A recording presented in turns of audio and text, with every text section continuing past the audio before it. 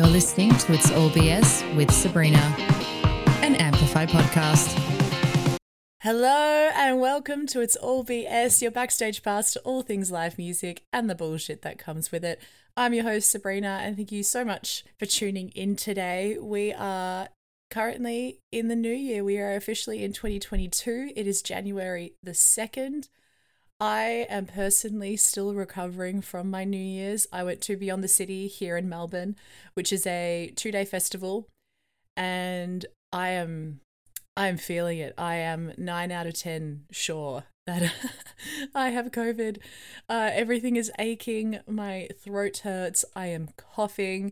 One of my friends in Sydney actually contracted COVID a few weeks ago, and she was telling me that the first few days she was really emotional. And she's not an emotional person, guys, but it was anything would set her off and she would just start crying. And I started laughing because I said, I wonder if the same will happen to me. I just went on TikTok and saw a couple that I do not know get engaged, like, you know, one of those montage engagement videos, and I cried. So clearly something is going on. But I hope everybody had a fantastic New Year's. Beyond the City was really great. I was super impressed with the setup considering the heat that Melbourne was experiencing the last few days. There were 3 stages, fantastic lineup, and all the artists just seemed really genuinely excited to be there. I think, you know, we are, although with Omicron and, you know, everybody and their dog kind of getting sick at the moment, I think there is still this strange sense of a light at the end of the tunnel. You know, being in the crowd and hearing everybody sing and laughing and, you know, girls in their crazy outfits, boys with their body paint. It was really nice to see everybody back together, and the amount of friends that turned to me and, you know, said like, we're back, baby. I think it's really indicative of how important festival culture is here in Australia, coming together for music. So whatever you ended up doing for your New Year's, I hope it was fantastic. I hope you feel a little bit better than I do, but if you do not, make sure you take care of yourself, make sure you get tested, you're drinking a lot of water, you're taking your vitamins, and that you're giving yourself as much time to recuperate as possible because it's important. Alrighty, let's jump into some music news because it's a new year, it is a new us, and we are going to stay informed together. So, here's your top 3 headlines of the week.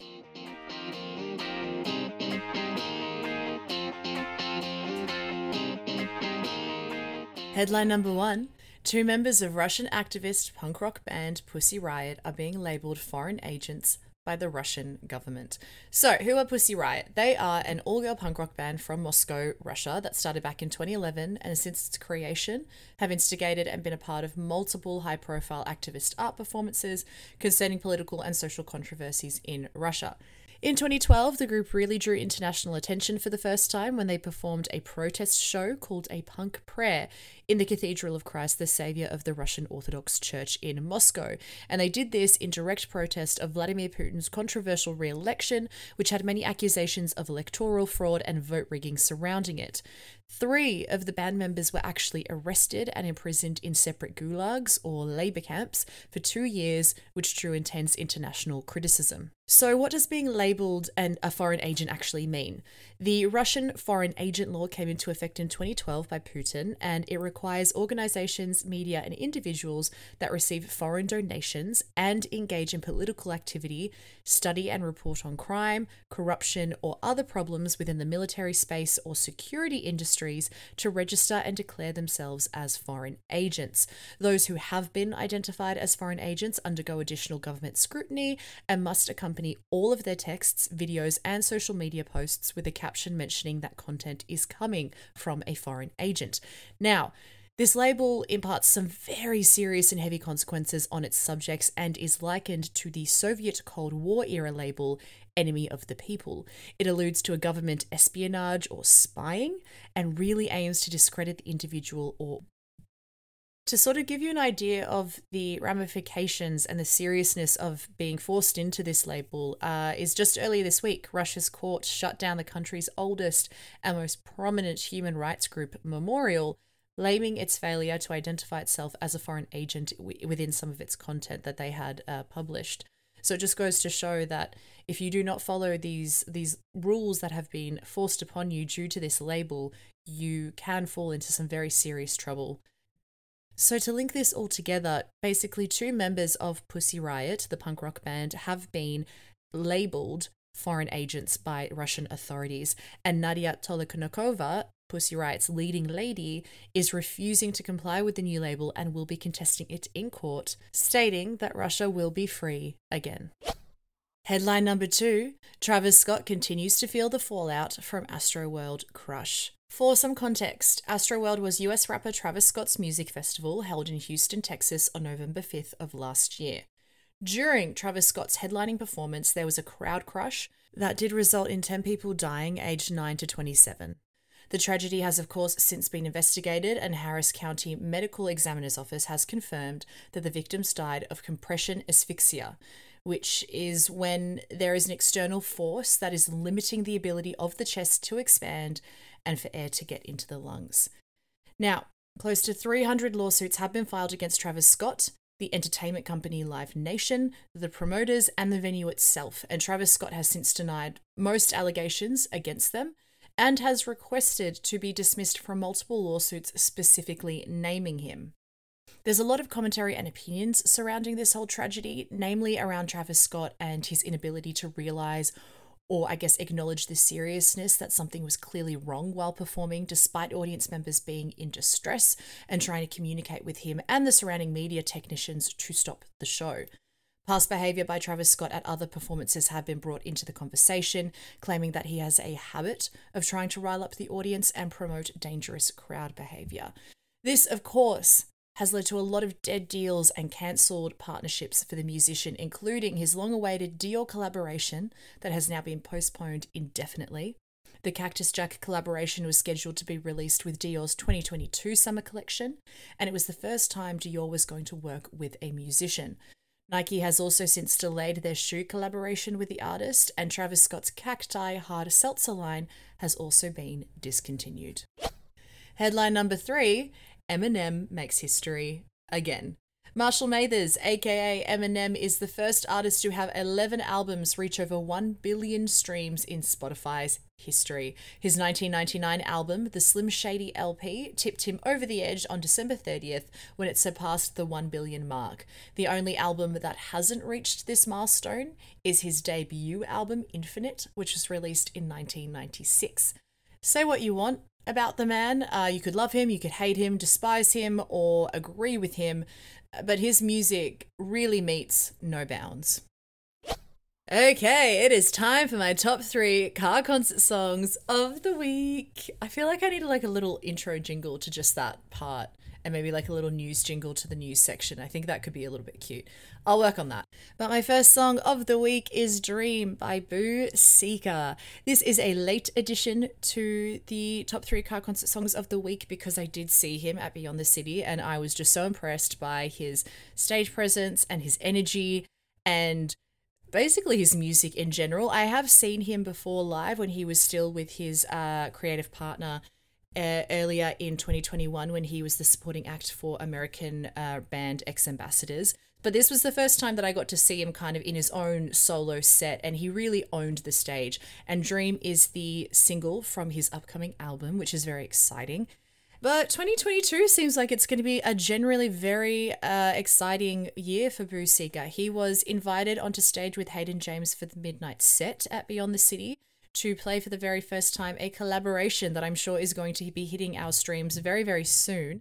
And I kind of experienced that feeling that Kim Moyes talked about last week when you can actually see and feel a song becoming a hit in front of you. Well, that's how I felt anyway. I really, really enjoyed the single.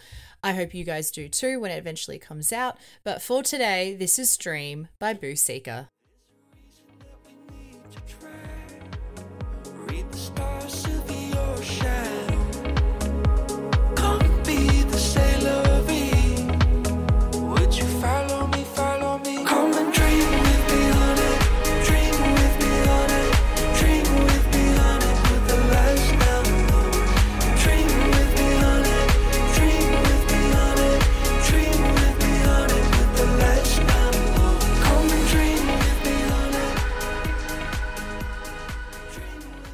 My second song of the week is September by Ayoni. Ayoni is a singer from Barbados, and September is from her debut EP, Iridescent, which was released back in 2019. So I'm a little bit slow on the uptake of this song, but I am so glad that I found it. It is one of those songs that I didn't fall in love with the first time I listened to it, maybe because I wasn't really paying attention or what it was, but it came on in the car and I heard it and it piqued my interest, so I listened to it again, and then I listened to it again and again and again, and it has been on repeat in my car all week. It's a very vocally centric piece. It really shows off Ayoni's her versatility. The harmonies are stunning, the layering is stunning, the production in general. I kind of just don't have any flaws for this song. So this is September by Ayoni. But October's real pretty if you wanted to know. And I can see the sunset from this spot on the metro. And my love for you is gone. And my love for you is gone. And my love for you is gone. And when the sun came up, something new had filled your place. So I'm dancing on the train and I'm blanking on your name. And my need for you is gone. And my need for you is gone. And my need for you is gone. So no, you can't be my baby. I don't love you anymore. And I know I found a man. And I know he loves me more. So my need for you is gone. So my need for you is gone. So my need for you is gone. And last but certainly not least is a song by Fred Again. Fred Again is a British singer-songwriter, multi-instrumentalist, record producer and remixer. And the song that I chose today is called Dermot, and then in brackets, See Yourself in My Eyes. And this is from his album, which he released early 2021, I believe, called Actual Life Volume 1, because he has since released Volume 2, which was released at the end of 2021. And what I love about this album, other than the music, obviously, is that every song is named after a person. And this song in particular is named after one of my all-time favorite artists, Dermot Kennedy, who is an Irish singer-songwriter. And the reason why this song is named after him is because Fred has taken sound samples of Dermot Kennedy's hit single Lost, which also happens to be one of my favorite songs, hence why I love this song so much. Now, Fred Again is quite hard to pin down. I can't really place him in a genre for you guys, but it is a little bit of dance pop. We've got some electronic in there, some house, a little bit of hip hop production thrown in there for good measure. It's generally a sound that I really, really love, and I hope that you do too. So this is Dermot by Fred Again.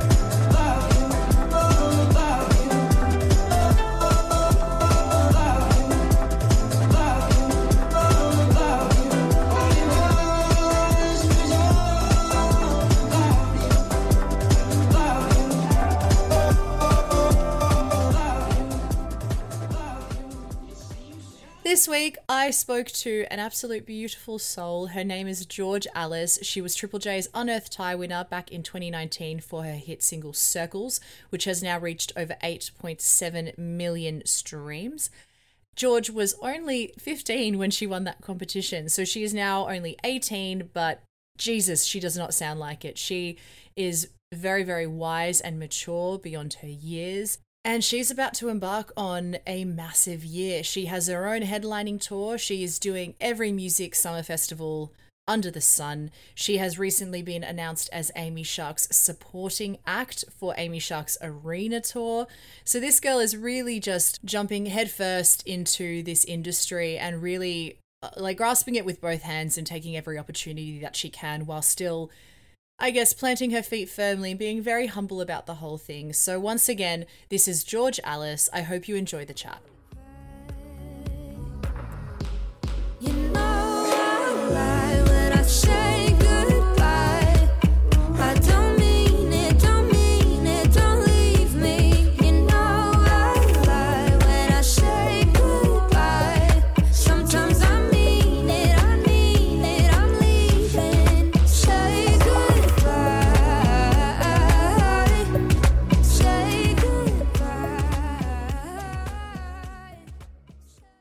Alrighty, guys, I'm here with George Alice. Hi, George Alice, where are you right now?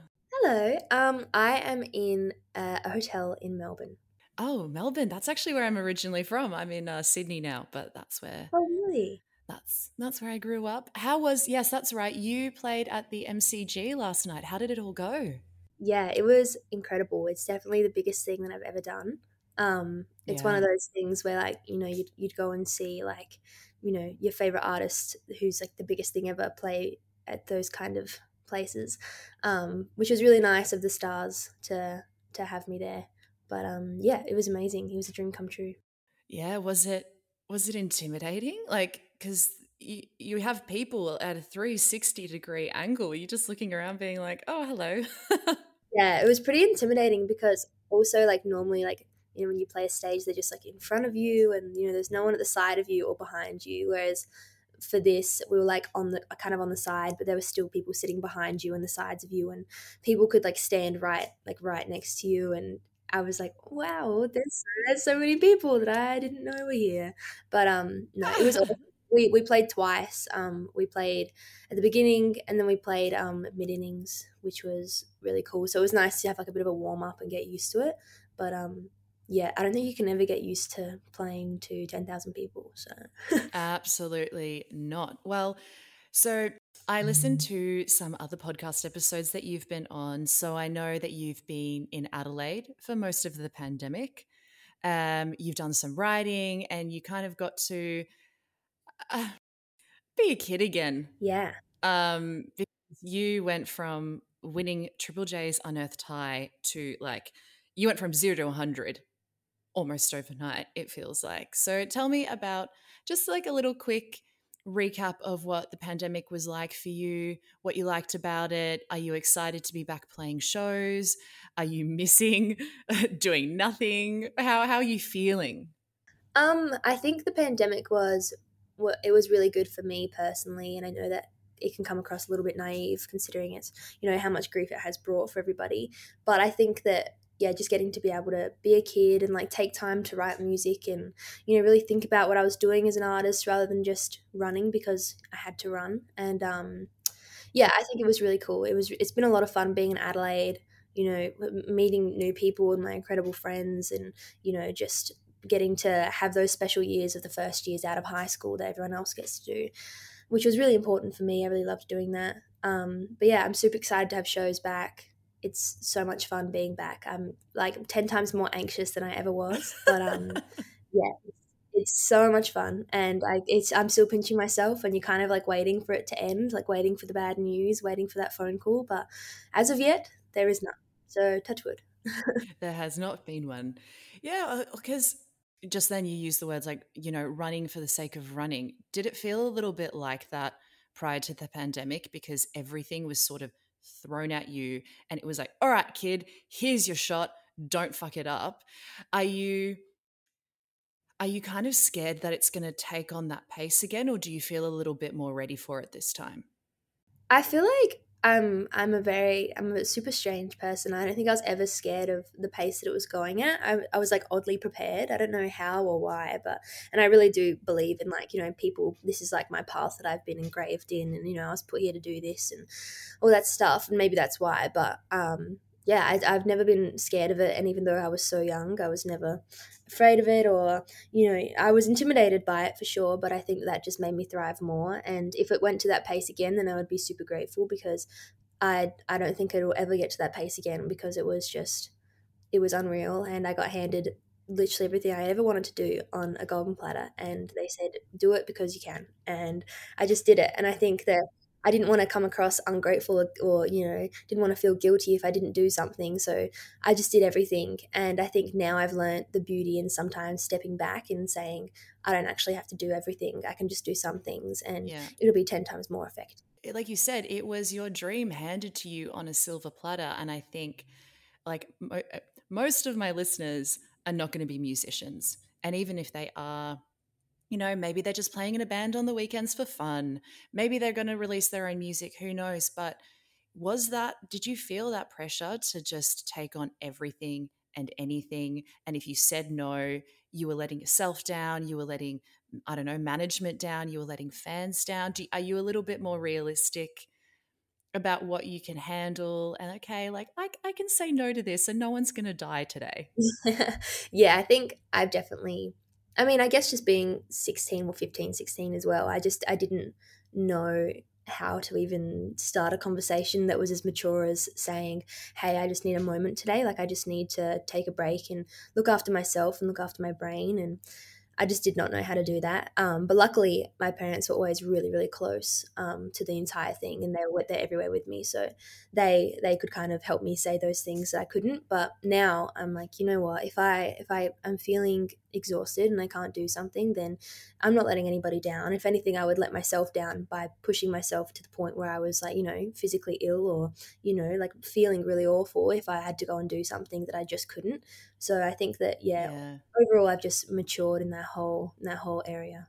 For sure. And as well, like, I mean, I know you've mentioned before how close you are to your parents. It's great that you could lean on them and that they were comfortable in their roles as your parents to sort of step in and be like, hold up, because I know you said your dad is like the biggest music lover ever, and that's how you fell in love with everything. So I can imagine for him, he's so excited for you. So it's great that he could also take that step back and be like, no, I'm still her dad, and this is still my daughter, Yeah, and she still needs to have a break, yeah, guys. That's awesome. yeah, yeah. It was great. They are the best at doing that, which is, I think I really needed that, which is good. Well, you are about to hit the ground running. You've Circles went gold. Hmm.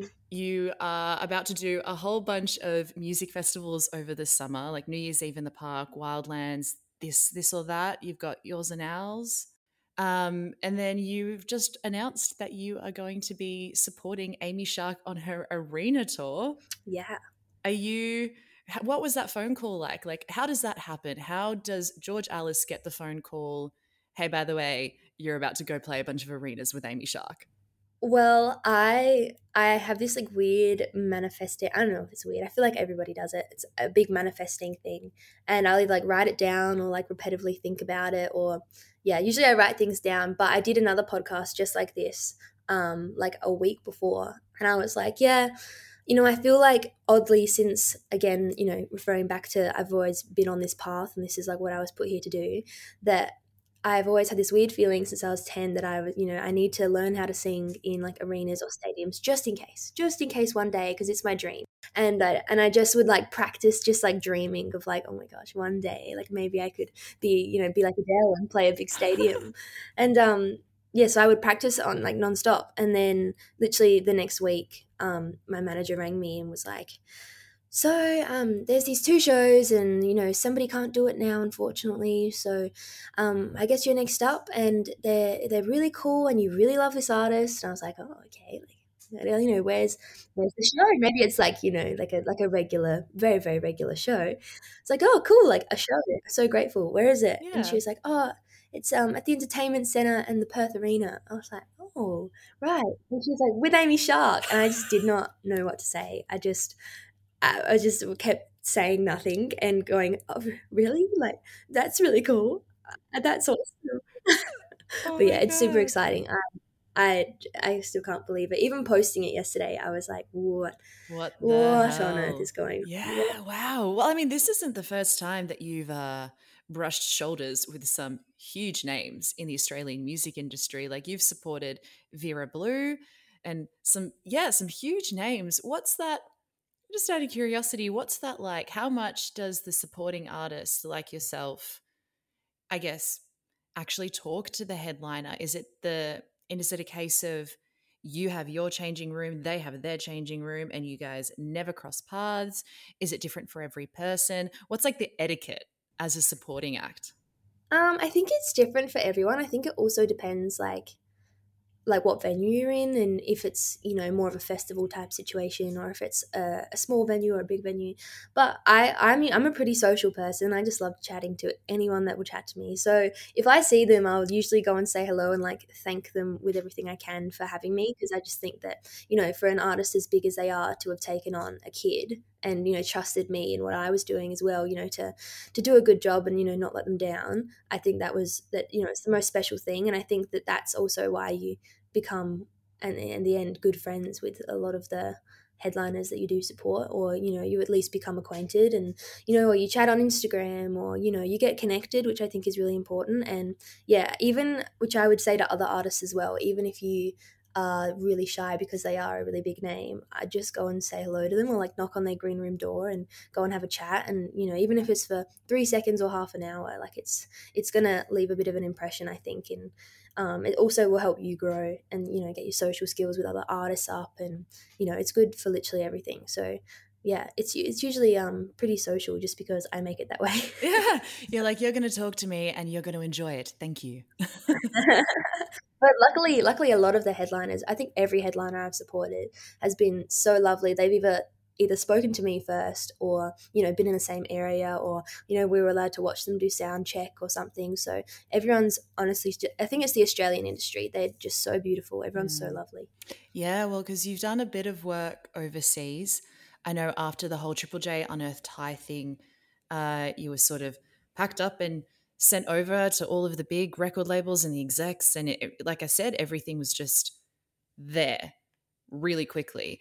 Did you find that overseas there was like a different vibe? Like how would you kind of explain that? Because I think a lot of musicians are in their heads about, I've got to make it to America. I've got to get to the UK because that's where it's all going to happen for me. What's your honest opinion of, I guess, the industry over there? Because I know Australia can be a little bit warmer, slightly a little bit safer. We've got Triple J, which is such like a nice supporting, place for new artists. I feel like, I don't know. I really love the Australian industry. I feel like it's really welcoming because of Triple J and Unearth High, and even just Unearth in general. It's super welcoming, and there's lots of younger artists getting involved, which I think, from when I did go overseas, I was really shocked at how shocked everybody was how young I was. Like, I don't think anybody expected me to be like freshly 16 and doing what I was doing. And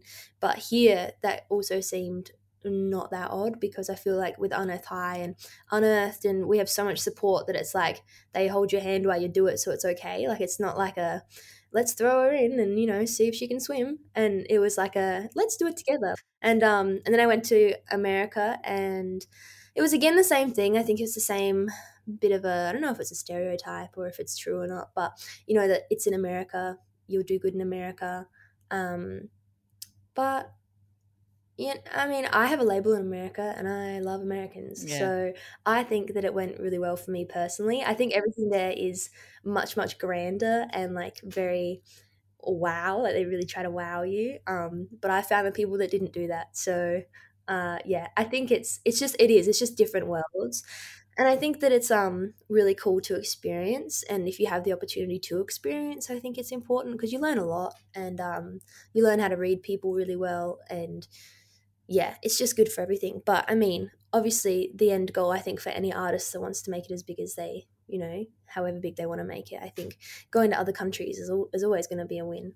Yeah, 100%. Well, to touch on Triple J Unearthed High, I know you've probably talked about circles to bloody death with everybody, but I was a little bit confused with like the timeline of it all, because you wrote it when you were about 15, Mhm. you won the competition when you were about 16, but then I've read somewhere that Maribel helped you with the production and kind of like the fleshing out of the song. Yeah. Where does Maribel fit into this? Did you write the initial one, submit that, and then when you won, did you then go and do like a proper production? Like, Well, I reckon it was January of 2019, which is, yeah, the year that I won on Earth High. January of 2019, I went to Melbourne with my family. And while I was there, I had someone that I was kind of like chatting to about music things, or like giving me guidance, and, doing like the, I guess, mentor situation.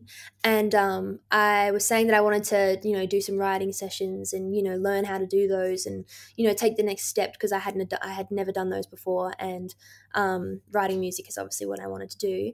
And then she was like, "Cool, I've got this. I know this girl. We're good friends, and she'd be really cool for you to just like learn from. And like two young women, it'll be really cool." So I just got connected with Maribel, and then I went to, I think it was her parents' house, and we made circles in her living room, just literally just to learn and like to figure things out. And like I had references of how I wanted the production to sound, and all the drum sounds that I wanted it to be like, and all of those things, and lots of song references and how I wanted it to be. And yeah, we just worked on it for the day, and we also wrote another song that day as well, and it just happened so naturally.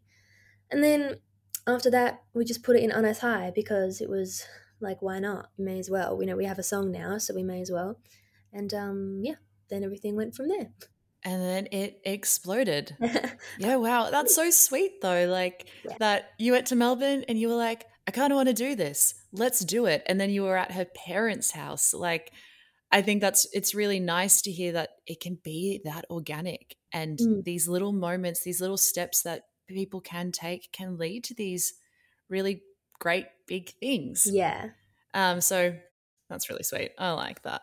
But okay, let's go into a little bit more of your live show. So you just played the MCG. You're about to hit up a lot of music festivals, a lot of them. Yep. Like I was reading your list and I was like, damn, girl gonna be on a plane most of the summer. Be on that plane. Yeah. How do you figure out your set list? How do you figure out your band? Like someone's been like, okay, here is this show.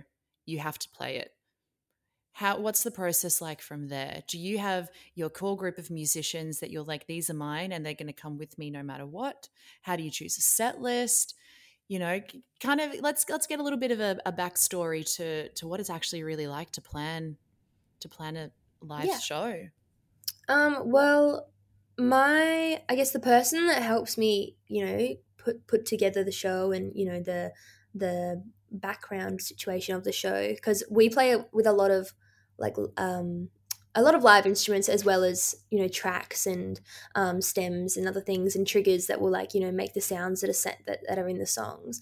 And yes, I work a lot with Gab Strum from Japanese Wallpaper. He puts together the whole live show and makes it sound amazing, and teaches everybody their parts and all of that, so it sounds amazing for the live show.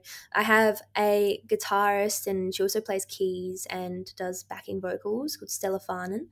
And I also have a drummer that I've been drumming with since I was, I reckon, 15 or 16, called Steiner. And they're amazing. They come everywhere with me, no matter what. They come everywhere, unless there's some crazy clash of, dates where they can't, which is very rare, and I don't like that.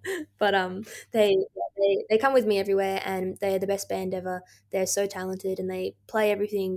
It's so odd hearing things come to life on stage and how different a song can sound in rehearsals versus a stage. And it's really a matter of trusting the process, because obviously we play with in-ears, so we can hear what everyone's doing individually in our ears, and you get the mix right and all of that, and then whatever you're hearing out the front is up to whoever's working on that. And Bosses that are not yours, yes. yeah.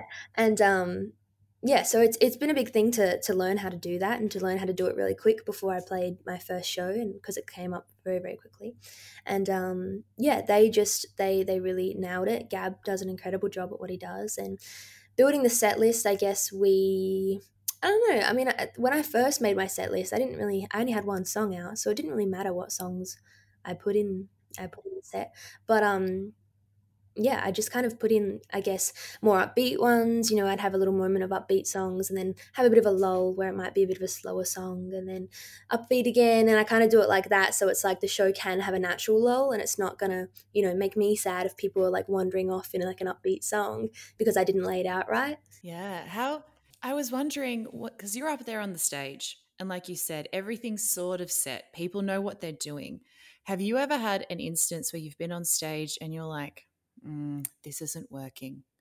or like have you ever gotten so much into your own head that you start getting anxious? Because I can imagine, especially at a festival when it's broad daylight and you can see everybody's faces, I'd freak out. Yeah.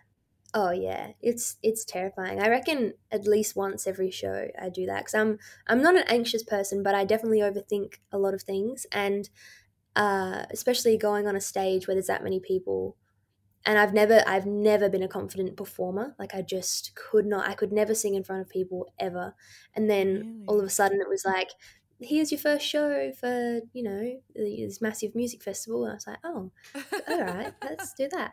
And yeah, so I guess it's a matter of two sides of my brain, one being focus on the music and one being don't look at the crowd, just focus on how you're performing and your movements and how confident you look, because not only just being a young girl in music, I want to look confident, like I'm in control, and it doesn't look like just the band's doing it all for her. She doesn't write her own music, the classic, this classic things.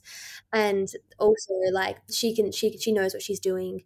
She's rehearsed, she's confident, she's comfortable. Like, I think about all those things and they circle around my brain over and over and over while I'm playing. And then when you kind of make eye contact with someone that's doing something, or something little goes wrong, everything goes out of pattern, and it just like it wipes me out, and I go, doop, I don't know what I'm doing.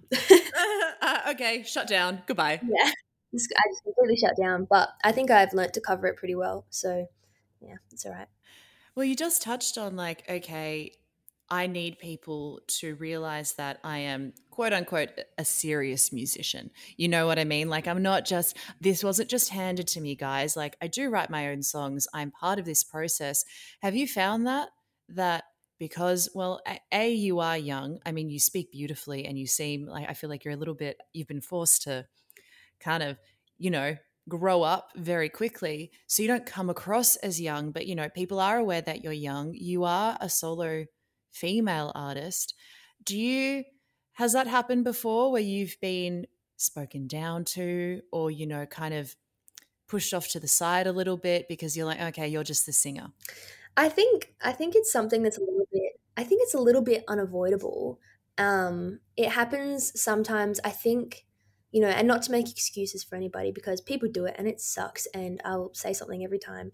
But whether it's I don't know, like roadies or like crew, or some, or like another manager, or like anyone who kind of doesn't really realize that maybe you're there to also perform, or that you are there to do a job just the same as what they're doing. And they might like make a passing comment, or like kind of like shuffle you out the way a little bit, or they kind of like ask, they might ask the men in the room rather than me, even though I'm the one with the answer. um I don't know. I've been pretty lucky to work with a lot of incredible Yeah. men, and where it hasn't always happened, I feel like I've seen it happen, and it really sucks. And I've spoke about it a lot because I don't agree with it at all. And I think that even though I'm young, and I was always the youngest in the room, and I didn't even finish high school. Like I should have been in an English class, but instead I was doing all these really cool things. And I think that in itself should be respected. I worked really hard to Yeah. get to that point and to keep it up for as long as I did as well, and as long as I still do. I think that should be respected, and regardless of my gender, or how I look or anything like that, it should be totally respected. And I think that was one thing that always got to me, was like playing festivals or something. It'd always be like, oh, like you're really pretty. Like that would be like the compliment I got. Or I love your hair. I love your hair. Or I love your outfit. And I'm like, oh, thanks. But like, you're here to see the music, are you not? Like it's, I don't really care. Like I could wear a plastic bag, like, and I would hope that you would still listen to me the Yeah. same and compliment something else other than what you see. But at the end of the day, I was a 16-year-old girl, and maybe that's a thing that happens. Yeah. But it was very odd, and yeah, I really hope things change in the future. But I think with people like myself, and the mindset that I have around it, and I know a lot of my friends have the exact same mindset. So I think we are changing the game, because I won't hesitate to say something to someone who says something dumb, and I don't think anyone else will. So the silence isn't there, which is good.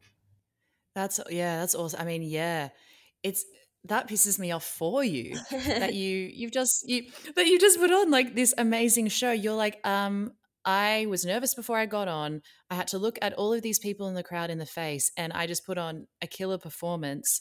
and you're telling me that my hair looks good?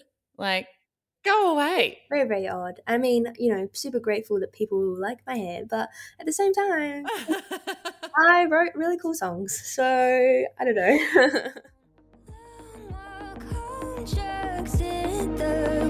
It's keeping me guessing. I'm stressing and I'm losing all control. Opposites attracting all that crap. Oh, I'm barely holding on. Creeping up, I'm paralyzed. Don't know where to fall. It's keeping me guessing. Keeping me guessing. Parked outside my house, staring at my steering wheel. Let's actually jump into your songwriting because I'm a little bit curious because you wrote Circles 15, 16, and it's, I mean, for me, how I interpret it was, being in a relationship with the wrong person, and you're backing and you're forthing, and like you said, you're going around in circles. Was that from personal experience? Like you were, I hope it's not, because you were 15.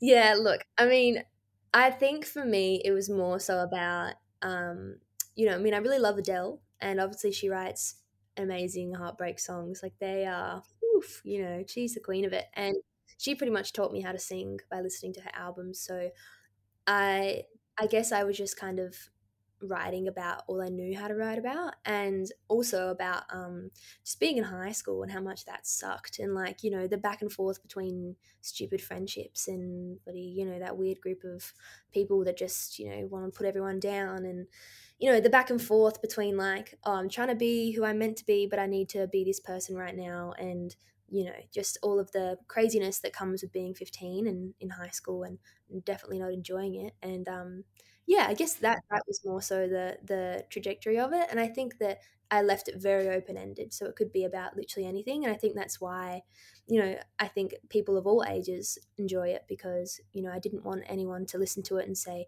oh, I can't relate to that. So yeah, I left it pretty open ended and about a lot of things. So Okay, well, you use a lot of metaphors and open-ended language in your songwriting, because, like you said, you want people to be able to interpret their own message from it. Like for me, Circles, because I was yeah, in what I can only call an absolutely shit-tastic relationship at the time. yeah, it's I was beautiful. like, oh my gosh, yes. I was like, I get it. Like, yes, this is exactly what I'm feeling. But for somebody who's maybe 16 in high school, it's like, this is the shitty friend that won't let me live my life, is trying to drag me down. For somebody else, it's going to be something completely different. So are you, because you like to use that open-ended language, are you not that precious with how people interpret your music? Are you sort of like, this is yours now, I've written it for me, but I've released it for you?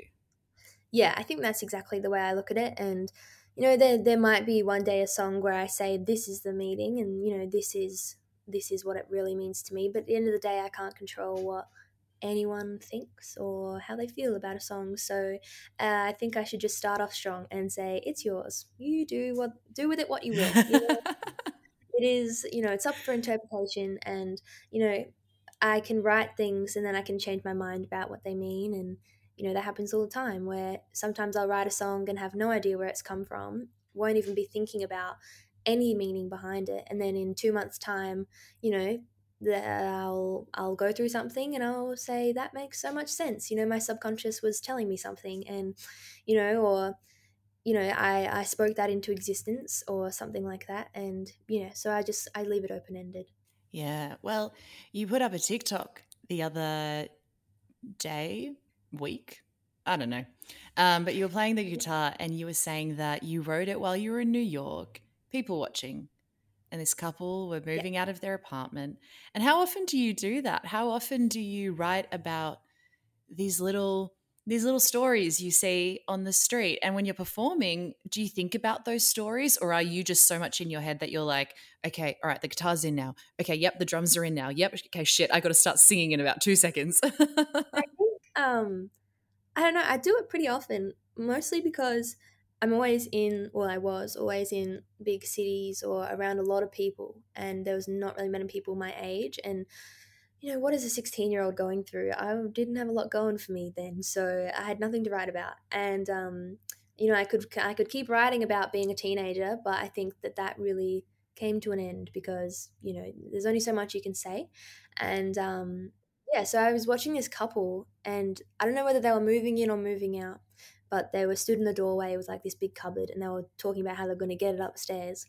And I just saw that and was like, maybe they've broken up and they've had a really messy breakup and they're moving out, and it's bittersweet, but they've got to go, and maybe in the next life they'll come back together. And I know I do that often. I'll just see people and say, like, I wonder what they're doing out here together.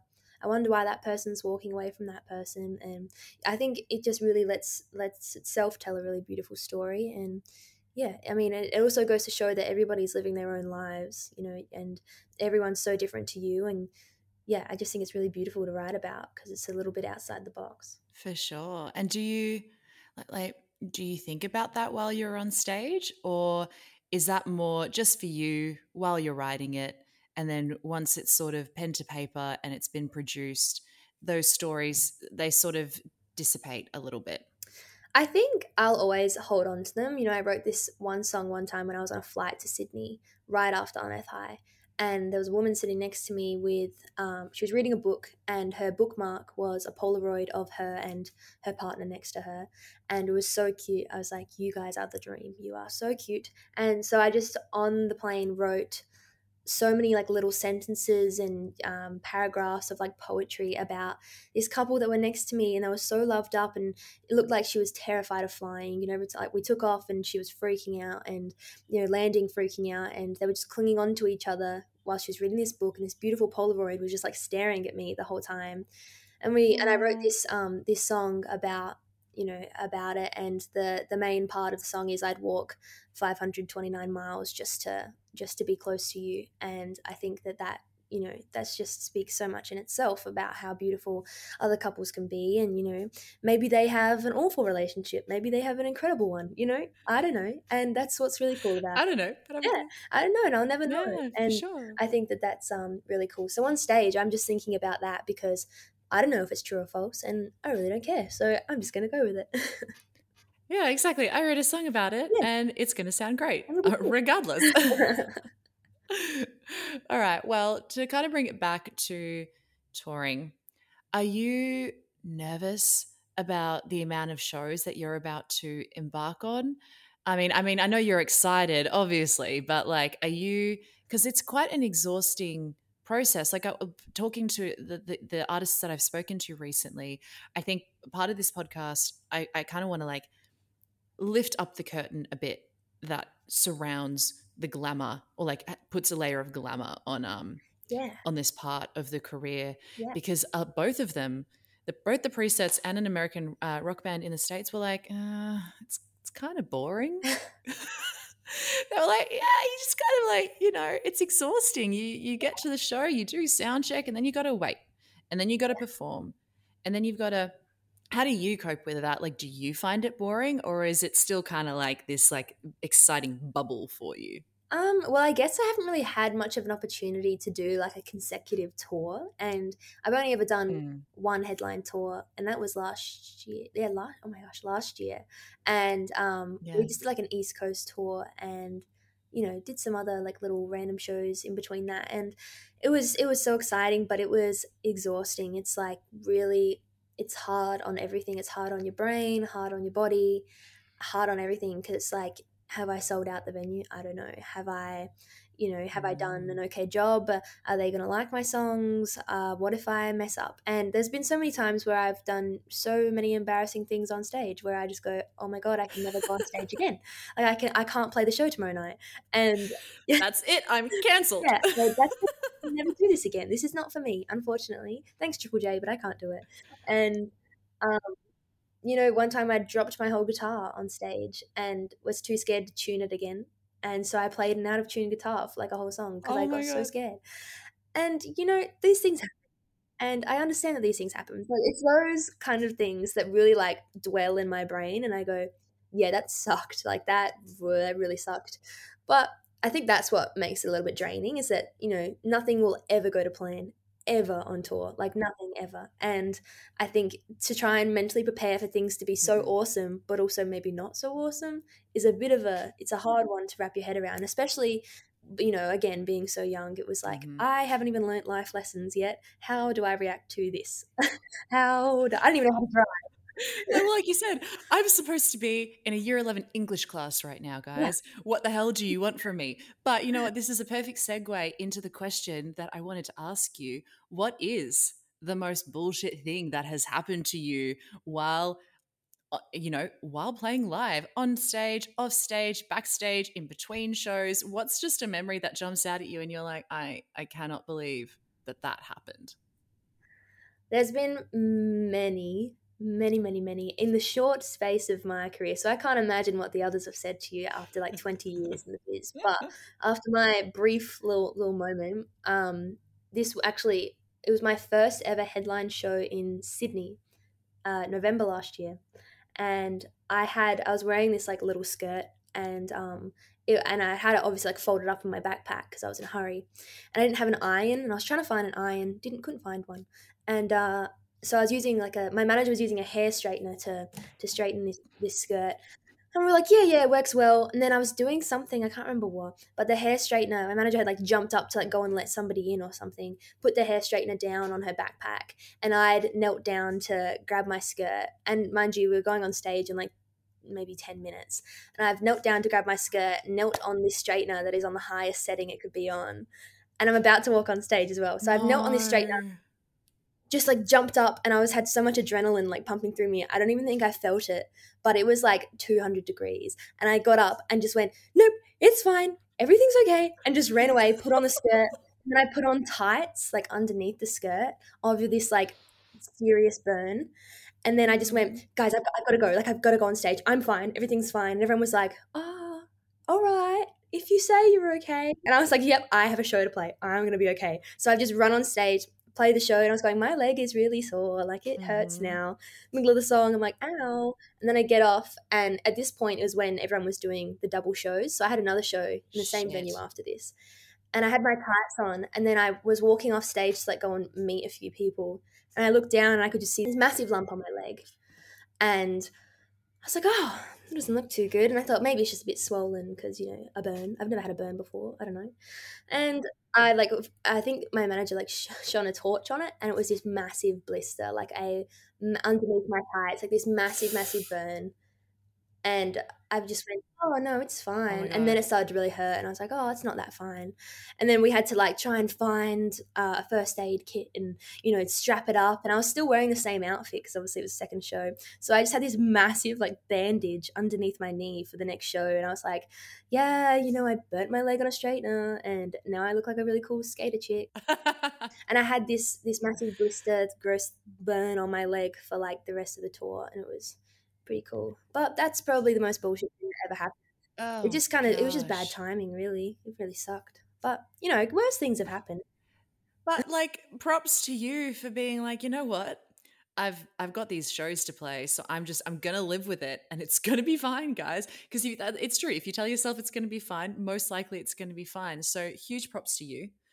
Um, but listen, I know that you're super busy, so I'm just gonna do one last little segment with you. This is my this or that segment.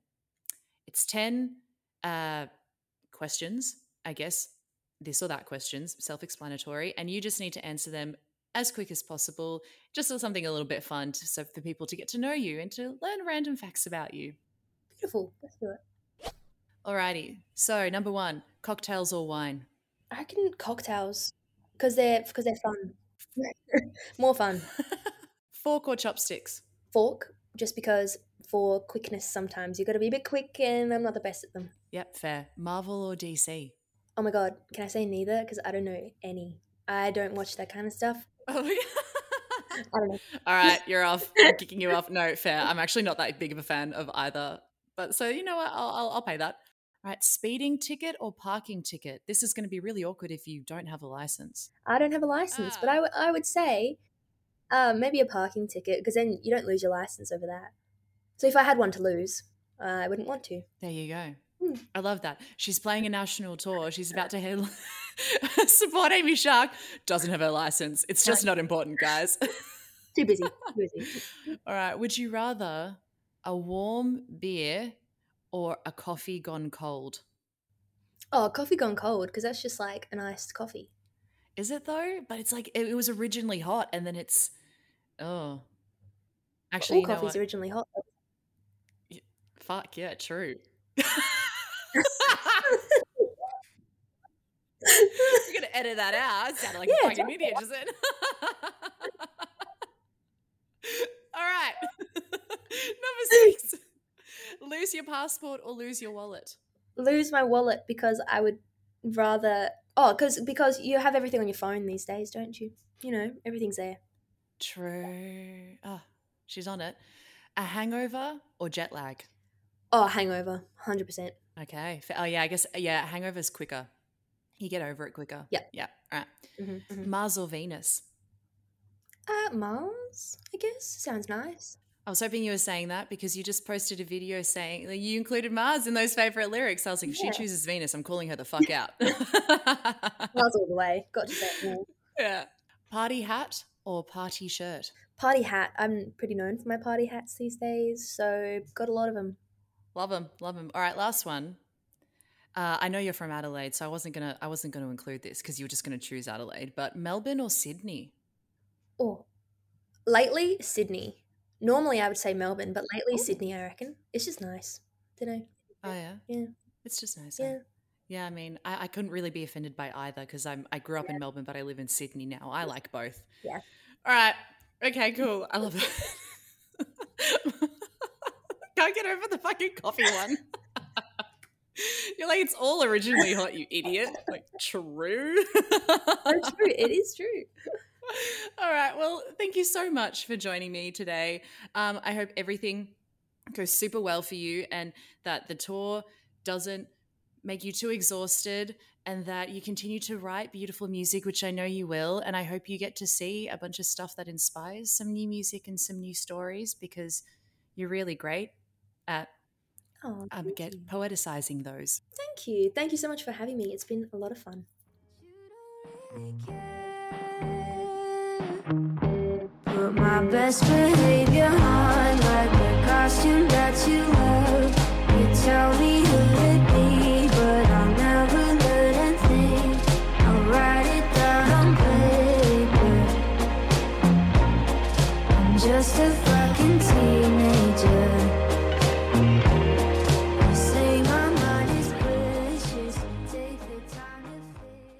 And that was George Alice, and I really liked her. She was just so fun to talk to. She's very smart, as you can tell, if the ending of that conversation is anything to go by. But if you enjoyed that chat, if you like her music, if you want to see her live, then you are in luck because she is playing at Splendour in the Grass in July. She then has her own headlining tour. She's hitting up Brisbane, Sydney, Melbourne, and Adelaide. She's also supporting Amy Shark in both Perth and Adelaide later on in the year. So she is, like I said, she's pretty much everywhere. I'm sure there are going to be more dates and more shows added to her roster in no time at all. So yeah, make sure you check her out this year, guys. I think she'll be well worth it. Next week, I will be joined by one of Australia's most up-and-coming voices, Cap Carter from Western Sydney. I first found Cap a few years ago on social media, and I can't remember what the video was, but I was instantly drawn in by his voice. It's different, it's husky, it's gritty, and so I followed him, and over the years, I've just seen this blow up. He's now signed with Universal Music. He has released his first EP, Notes, and I was very lucky that I got to go see his EP launch and find out that he does in fact sound exactly the same live as he does on recordings, which was very exciting.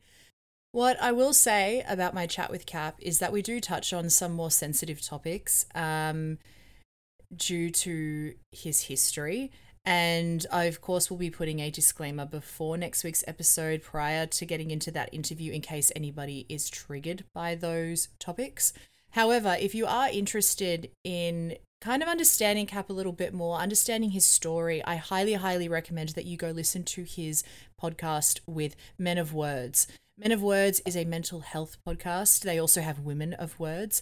And it's basically a series where they speak to somebody new every week and they try and lift up the curtain on mental health and really fostering that open community of talking about your feelings and telling your mates that you love them and showing them appreciation when it is due. So if you are interested in learning more about Cap prior to my conversation with him, which I highly recommend that you do, go listen to his episode with Men of Words podcast.